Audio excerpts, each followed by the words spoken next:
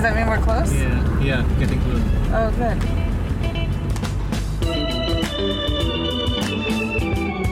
The first time I ever heard anything about Guyana was years ago in a pirate bar. Yes, a pirate bar in San Francisco, drinking aged rum for the first time. Well, a friend of mine told me about this new gig he'd gotten, promoting a small South American country as an ecotourism destination. Conservation efforts and ecotourism have been a big thing in Guyana about as long as they've been a thing, period. But now the country is known not only for its pristine rainforest and hundreds of species of native birds, but also for its burgeoning oil industry.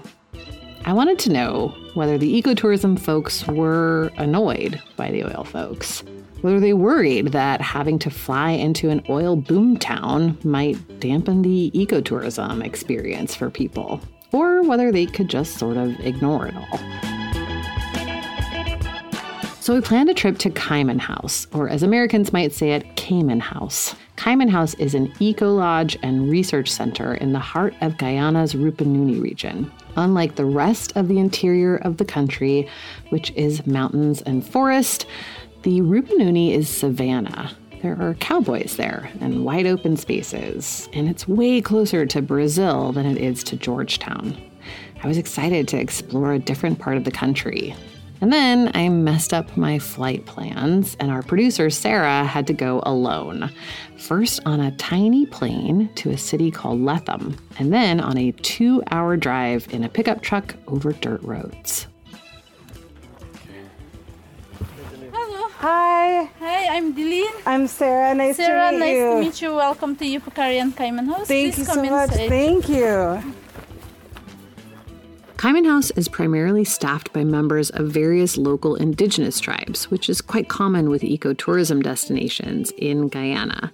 The country has provided a model for ecotourism that can offer indigenous locals an income and visitors an immersive experience. Sometimes eco-lodges double as research stations, and that's definitely true of Cayman House, where they research, yes, cayman.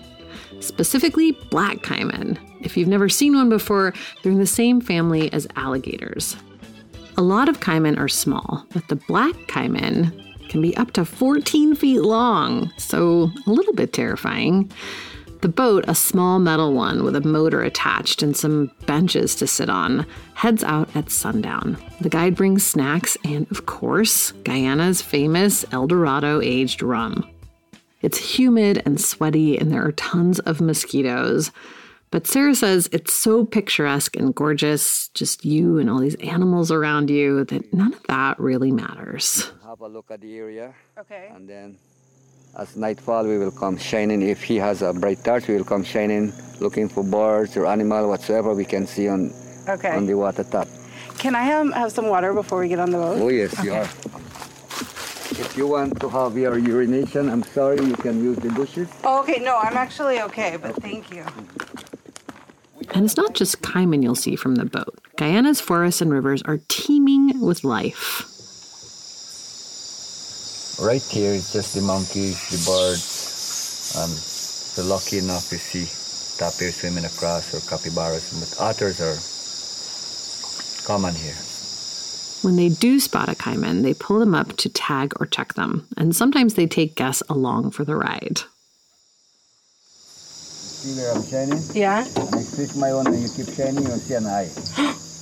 What is that? That's the black cayman. Yeah, that's how we do catch them, you know? Along the way, guides like this one, who referred to himself interchangeably as Josie and Jose, ID birds by their call and tell visitors all about the local area and customs. The founders of Cayman House are an American couple who lived in Guyana for a number of years because one of them was a researcher studying, you guessed it, the black cayman. They developed relationships with community members and created a library for local school children. They even started to look after the area's stray dogs, who now call Cayman House their home, and to give the staff some extra mouths to feed. Guyana has about a dozen of these sorts of eco-lodges all across the country, and people come from all over the world to visit them. In 2019, Guyana was named the planet's top ecotourism destination at ITB Berlin, the largest tourism trade show in the world. 2019, that's the same year the country shipped its first barrel of oil. That honor of top ecotourism destination is one that Guyana had been working really hard to win for close to 20 years. So I thought surely there would be some concerns about how becoming one of the world's largest oil producers could impact that. But it turned out the opposite was true. That's our story today. I'm Amy Westervelt, and this is Light, Sweet, Crude.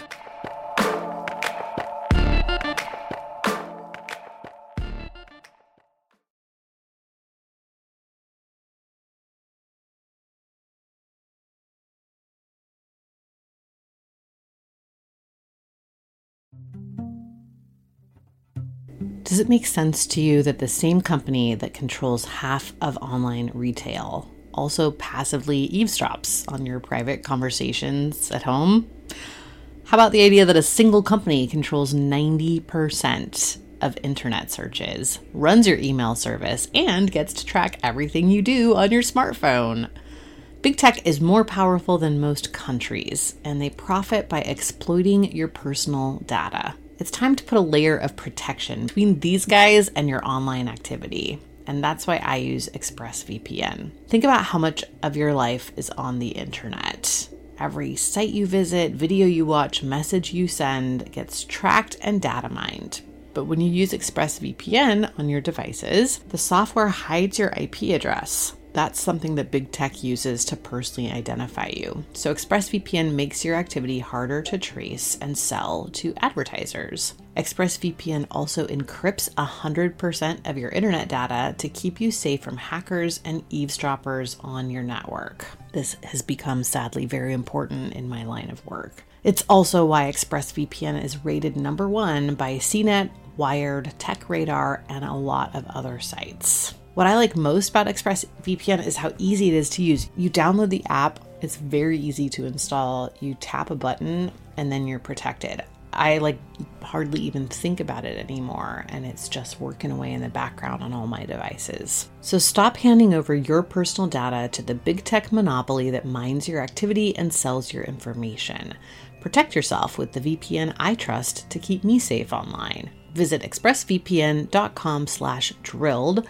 That's expressvpn.com/drilled to get 3 extra months free. Go to expressvpn.com/drilled right now to learn more.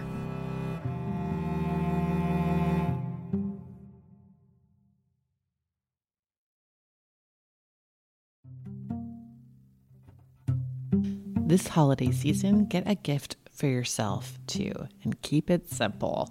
I gave myself the gift of a better, more convenient laundry experience. I know, laundry doesn't sound like a gift, but honestly, Earth Breeze just makes it so much easier.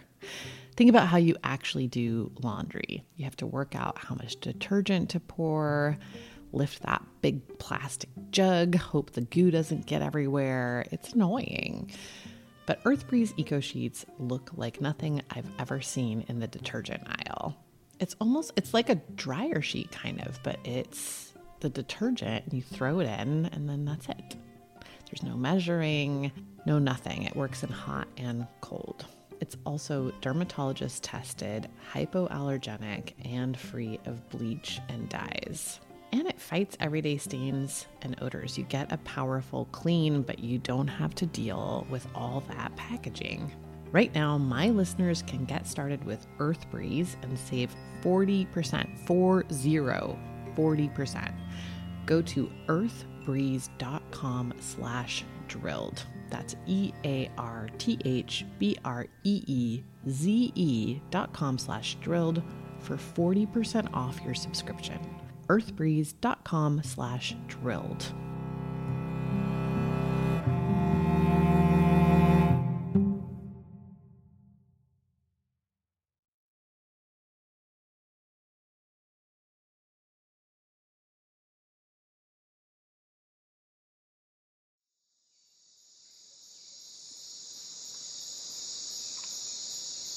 Guyana has had a well-deserved global reputation for conservation for a long time. In 2009, it was one of the very first participants in a UN program called REDD, which stands for Reducing Emissions from Deforestation and Forest Degradation. Basically, it lets high-emitting global north countries pay low-emitting global south countries to preserve their forests. So Norway, an oil-rich country, committed to pay $250 million to Guyana, provided that Guyana could show certain conservation metrics along the way. That deal was signed by former President Bharat Jagdeo. Yes, the same Jagdeo that's vice president today and the government's biggest supporter of the oil industry. The payments from the Norway deal were supposed to fund low-carbon development. The idea was that the money could help Guyana develop, but do so in a way that would limit greenhouse gas emissions. It was heralded as this great example of how we could value ecological services, things like forests full of trees that capture and store carbon dioxide, for example, or the preservation of biodiversity. But it still had the whiff of colonialism about it. Norway, a country that is tremendously wealthy from oil with a $1 trillion sovereign wealth fund, telling Guyana how to preserve biodiversity. Okay. So you were saying you were going to get X dollars if you maintain deforestation rate at 0.05%. You give me $50 million over 5 years. Dane Gobin is the CEO of the Iwa International Center for Rainforest Conservation and Development, the crown jewel of Guyana's conservation and ecotourism efforts.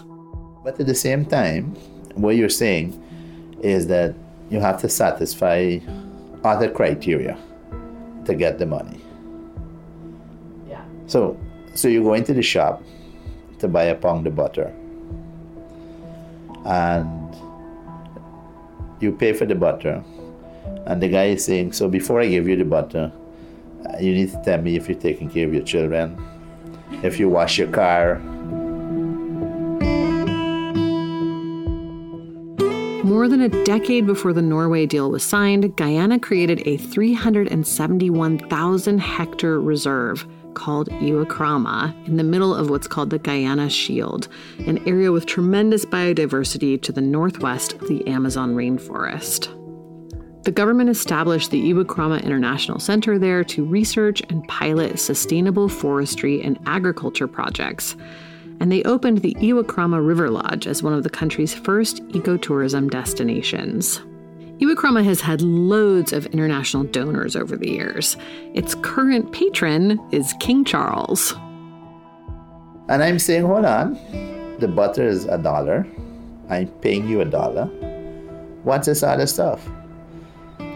So it's a challenge because the donor country doing it is taxpayers' money. So they have to do it on the best practice. Good governance, anti-corruption targets should be met and so on. It's a donation, right? And that's a challenge. So government is saying, hold on, you're paying for the forest. You've agreed that this is the rate of deforestation. We maintain it.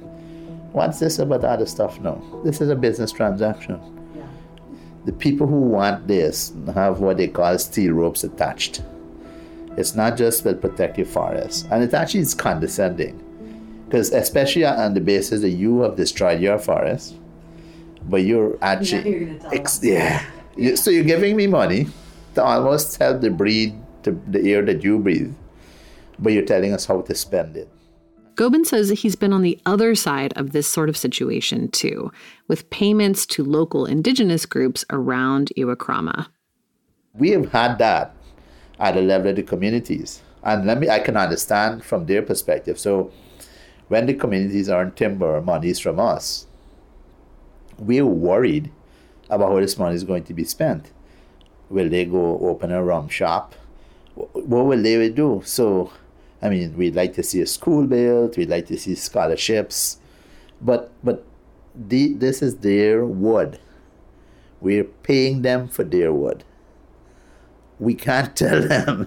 So what we did with the communities, and it's a model, and I don't think it will work at the bilaterals, but we work with them and we says, look, you set up a committee to look at how the money will be spent. So in a way, there is no clean money. It's always tied to something, which begs the question, where do you draw the line?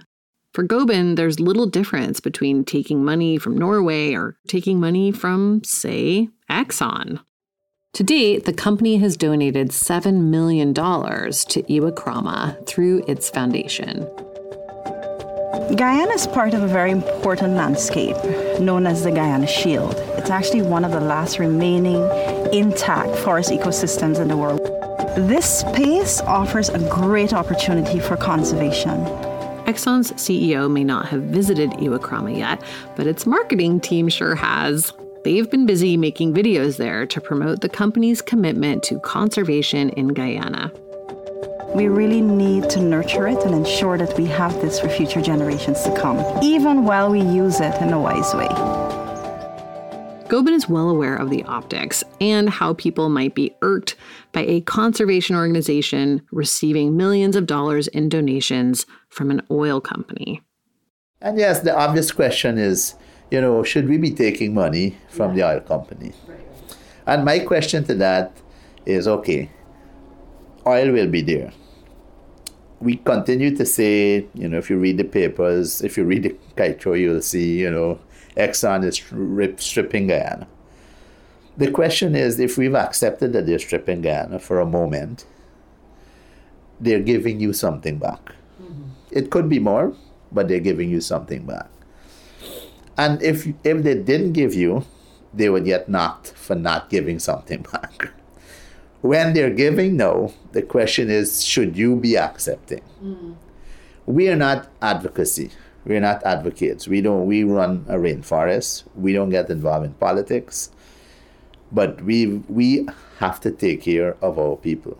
And if somebody is saying, here's a grant, you can do capacity building and training, you could improve the livelihoods of Guyanese, you could do all kinds of things. Why should we say no?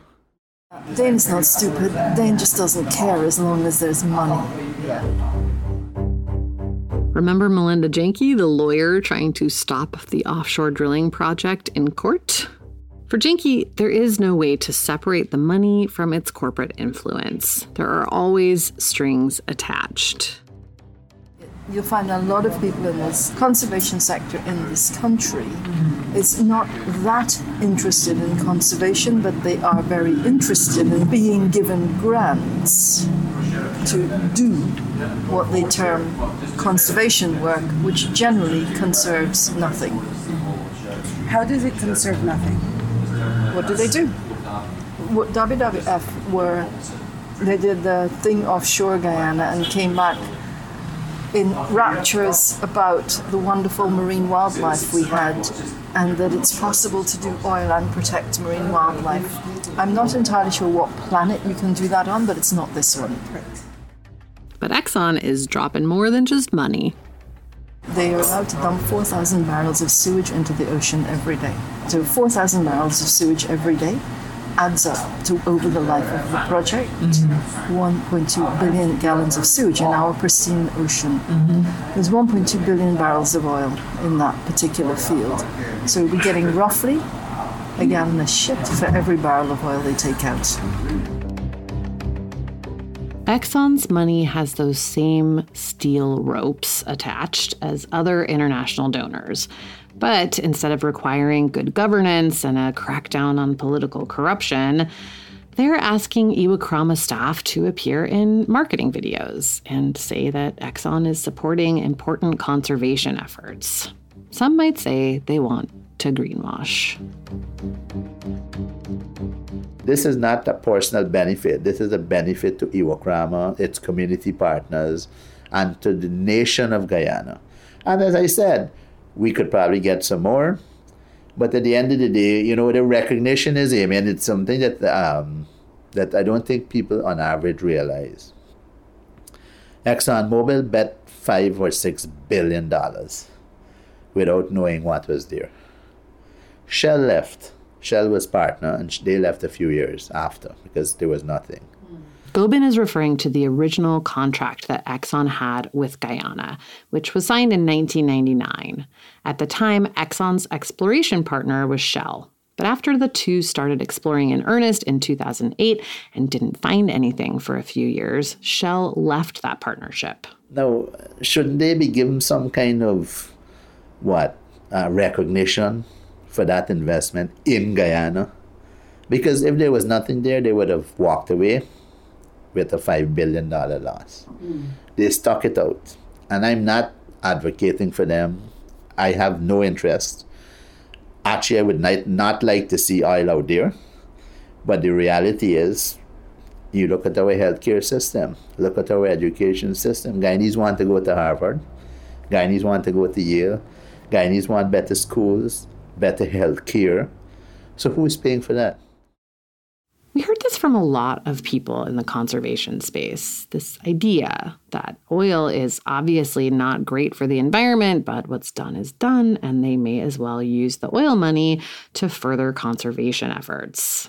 I really wanted to hear from the one person everyone I spoke with in Guyana told me to talk to about conservation.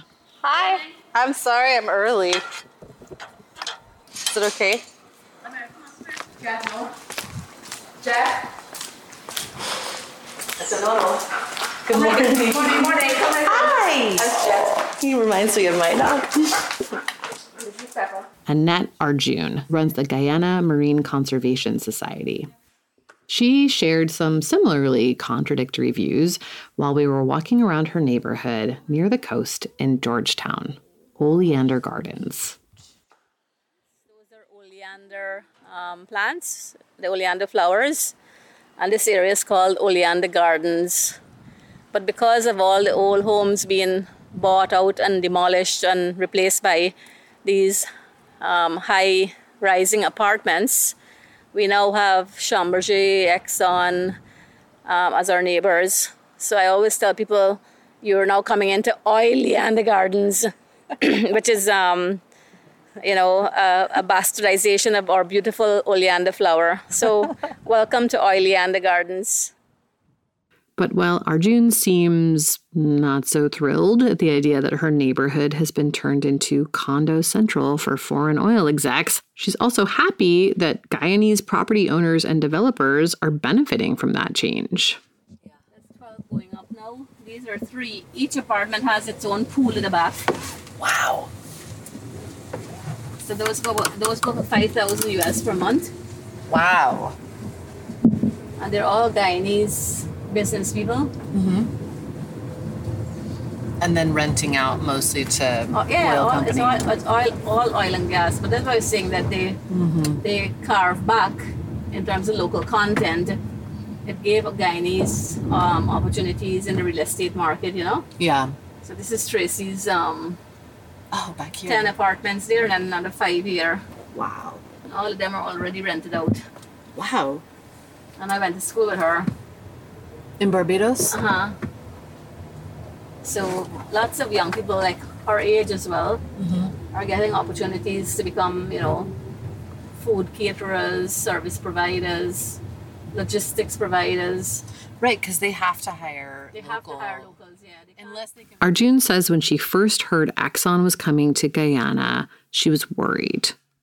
I didn't know much about Exxon other than when there was that New York article that basically was, exposing their culture and reality of funding climate change. Oh, yeah. The denial campaigns. Mm-hmm. That was the first time Exxon came on my radar. And to me, if you're top tier of your company is doing something as insidious as that, it was terrible. It was terrible for me because if you're funding climate change denial campaigns, how could you be even considered environmentally responsible? So having all of the technology is one thing, but that technology is useless if your culture is one of deceit.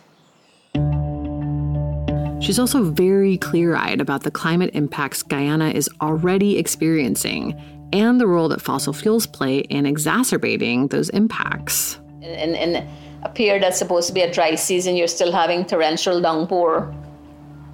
You're having short torrential downpour that will flood your city in minutes. You know, all of that you're seeing that was never what our weather conditions used to be like in the past. In Shell Beach, where I worked, we had in cases parts of the beach, we were losing like 90 feet of beach per month. That is sort of unprecedented erosion in terms of the rapidity of that. As a result of that effect, the community of 280 members, 90% of them had to relocate inland to higher ground. So that was what, in my opinion, I always refer to as my first experience of climate change refugees. But she doesn't necessarily see any of that as a reason not to drill for oil offshore. She believes Exxon can and will do better in Guyana with respect to environmental protections. So for sure, I think Exxon has an opportunity, a golden opportunity, to do what is right by the environment. And if they don't, we'll call them out. And I think as well too that the government also has to hold Exxon accountable, because Exxon gets away with slackness if it's allowed by the administration. And she sees whatever environmental degradation oil drilling might bring as an acceptable trade-off for money that could lift Guyanese out of poverty. Although she was eventually sent to boarding school and taught to fly planes by her father, Arjun grew up in the indigenous village that her mother was from. And she saw there up close the poverty that a lot of Guyanese citizens still deal with today. Guyana, it was a very poor country. And growing up with my Amerindian grandmother in a riverine community where there was a lot of poverty as well, including working on Shell Beach where, people have to eat sea turtle meat and eggs exists. Seeing poverty was a part of my reality. Shell Beach became the first place Arjun's organization worked to conserve. Today, she works with local residents there to protect the turtles that they once had to eat to survive. But she's also seen poverty force young people in the area into sex work, just to access daily necessities. Seeing young girls who had no economic opportunities and would have to have survival sex to be able to buy an underwear or buy a bra or to eat is part of my reality. So in terms of seeing, this country being blessed with so much natural resources, including the recently discovered and produced oil, it makes me realize that, look, if you have, abundant natural resources, and you could use those natural resources in a very responsible manner to help lift your people out of poverty, that's what I support. It makes a lot of sense. The looming question, of course, is whether it will actually lift people out of poverty, and whether it will do so before it destroys any of the other natural resources that Guyanese people depend on. That's where Janky, the attorney we heard from before, thinks a lot of Guyanese people are engaging in magical thinking. The global north has basically broken the global climate system as a result of greenhouse gas pollution. And I think we should stop talking about emissions and call it what it is, which is pollution from fossil fuels. It is incredibly stupid for anybody to say, well, because you did something bad and broke it, we now have a right to do something bad and break it even further. The global climate system is precisely what it says. It's a global climate system. The idea that more money is going to make things better in Guyana is also false. Guyana is not a poor country. Guyana is an extremely rich country. It's the people who are poor and they're poor because it's the same set of people that have governed this country and run it into the ground. So the idea that more money will make any difference is not based on any evidence whatsoever. All the evidence points to the government, whichever government is whichever party is in power, it doesn't really matter. What it points to is squandering of national income. And I think it's disingenuous to be claiming to be a conservation organization and at the same time trying to make allowances for the fossil fuel sector, which is destroying the planet. Now, Marine Conservation Society supposedly cares about turtles. They actually started off as the Guyana Marine Turtle Conservation Society. That's the organization that Annette Arjun runs. You only have to look at what oil does to a turtle to realize that saying on the one hand that you want to protect turtles and saying on the other hand that fossil fuels can be beneficial in some way are two completely contradictory positions. It's one or the other. Either you protect the ocean or you support fossil fuels. There isn't any middle ground. At Iwakrama, Dane Gobin is still hopeful that selling ecosystem services, both to oil companies and to other international buyers, is a potential path out of poverty for Guyana that keeps the focus on conservation. When he talks about it, he sounds very similar to Janky, actually. So ecosystem services would be as very common as carbon, which people speak of, as tourism. It's a service from the ecosystem, the forest, the environment. But then you get into the common hydrology, water, major ecosystem services. They say the next wars will be fought over water. Unfortunately, a lot of people have recognized forests for these ecosystem services, but no one can put a value in it. Now, if I got a loan from the bank, I would say we have arrived as forest managers. And I've always believed we're in the conservation business. This is not any fluffy thingy. This is a business. You have a car business, you have a stationery business, you sell hardware, I sell ecosystem services. Give Guyana the respect and the admiration for being a carbon sink and starting that dialogue about how do we actually make sure that this country stays as a carbon sink. Because that's the most important thing for the planet. If every country was a carbon sink, we would not be in the mess we are in now. All right, this is where people need to stand up and say, there is a better future for Guyana, and we can help you to do that. Get rid of these loans, get rid of the debt, stop lending money to governments who then squander it and burden the population with it. But simply pay us, the people, for that carbon sink service. Pay us, the people, to create a marine protected area over our exclusive economic zone and protect everything that's there. That's good enough. The key difference between the two is that Gobin sees no problem with selling those services to Exxon or its partners to offset the emissions they're generating by drilling for oil offshore. But for all of his faith in Guyana's valuable ecosystem services and his acceptance of the oil industry as a sort of necessary evil, Gobin also realizes that a catastrophic oil spill would ruin all of it. Is there any concern that something like an oil spill, for example, if it was big enough, could impact the ecosystem services? Well, definitely. Yeah. And that's the worry. You know, the thing is, I wouldn't sit here and say it wouldn't. I also wouldn't sit here and say it can't happen. Yeah. Because chances are it's going to happen. I mean, there's a lot of evidence around that. Yeah. The data speaks for itself. You think? So, you know, again, the next best thing to that is what? Plan Prevention ahead. And planning. Plan ahead. Mm-hmm. So this is going to happen. It has happened before. It will happen again.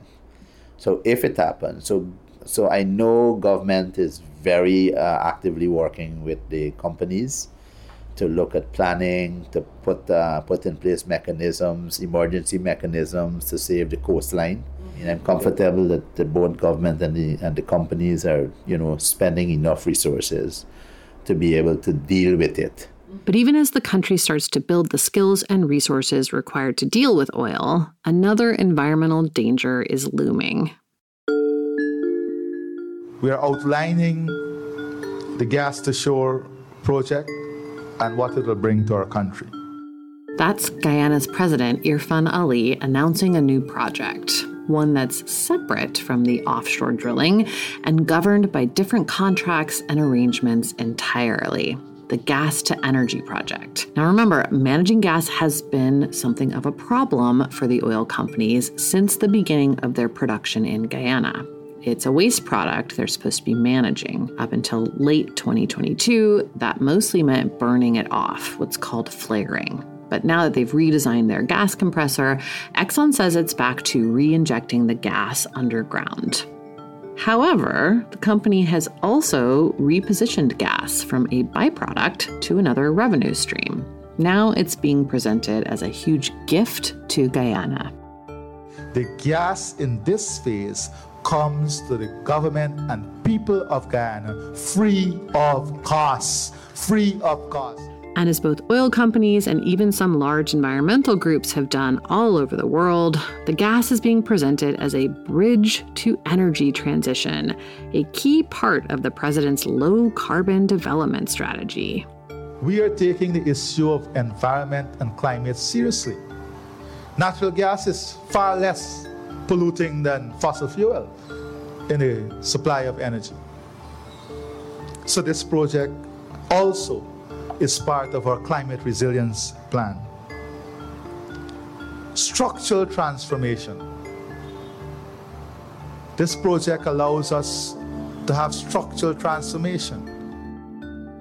And now it's time to talk about poultering again. Because, of course, if your problem is methane emissions, it's helpful to focus everyone's attention on carbon emissions. And it's true, gas does emit less CO2 than coal or oil. But it emits a whole lot of methane, which is a greenhouse gas that's about 80 times more potent than CO2 over 20 years. And methane isn't just released when people burn gas. It's emitted all along the way, when it's extracted, when it's refined, when it's transported, and when it's burned. The industry refers to this as methane leaks, which sounds like an accident. Oopsie. But studies are piling up that show it's just par for the course when you're using gas for energy. In the past decade, scientists have discovered not only that all of our existing gas infrastructure emits a lot more methane than anyone previously thought, and a whole lot more than the industry has ever admitted, but also that it's worse for the atmosphere. It's also really short-lived, which is good news. That means if we could dramatically reduce methane emissions now, it would buy us some time to reduce all of the other greenhouse gas emissions. But instead of doing any of those things, the industry is pushing the world in the opposite direction. Most recently, using the shortage of gas in Europe caused by Russia's invasion of Ukraine as justification to lock in gas for decades. Gas often gets talked about as being a bridge to renewable energy, something we can just use until there's enough renewables on the grid, or that can help to stabilize solar and wind sources. But what we've seen in reality over the past 20 years is gas being baked in as the dominant energy source. It's a bridge to nowhere. And on top of all that, in Guyana, there's the fact that there's actually a lot more gas being produced than the country could ever possibly use for energy. The 50 million cubic feet of gas that they're bringing, we only need for our electricity, we only need about 30. But that's the first phase, 50. They're going to be bringing 120 million. So it's 4 times what you actually use. And they are insistent, well, we need to do something with the gas, because if we don't do anything with the gas, then Exxon would have no choice but to flare it. That's our story next time. Light Sweet Crude is a Drilled and Damages co-production. Both shows are Critical Frequency originals. Our editor and senior producer is Sarah Ventry. Sound design, mixing, and mastering by Martin Zaltz Ostwick. Our fact checker is Anna Pujol-Mazzini, and our First Amendment attorney is James Wheaton. The show is reported and written by me, Amy Westervelt. Additional reporting by Kiana Wilberg in Guyana and Antonia Yuhas in DC. We had additional assistance in Guyana from Jamal Thomas, Salvador de Carres, Wilderness Explorers, and the staff at Kaiman House. Special thanks to Michael McChrystal for his help as well. Our theme song is Bird in the Hand by Forknown. Sing a Simple Song was originally written by Sly and the Family Stone. It's performed in this episode by the Young Ones of Guyana, licensed by BME Music. Additional music by Martin Zaltz Ostwick. Our artwork is by Matt Fleming. Marketing is handled by the great Maggie Taylor. PR and media outreach by the wonderful folks at Tink Media. Lauren Passel, Ariel Nissenblatt, and Devin Andrade. The show is supported in part by generous grants from the Doc Society, File Foundation, the William Collins Kohler Foundation, and you, our listeners. If you would like to support our work, you can sign up for our newsletter at drilledpodcast.com. You can also access transcripts of the show there and additional information. Paid subscribers also get access to ad-free episodes, early releases, and bonus content. It also really helps us if you would please rate or review the podcast wherever you're listening and share it with friends. Thanks for listening, and we'll see you next time.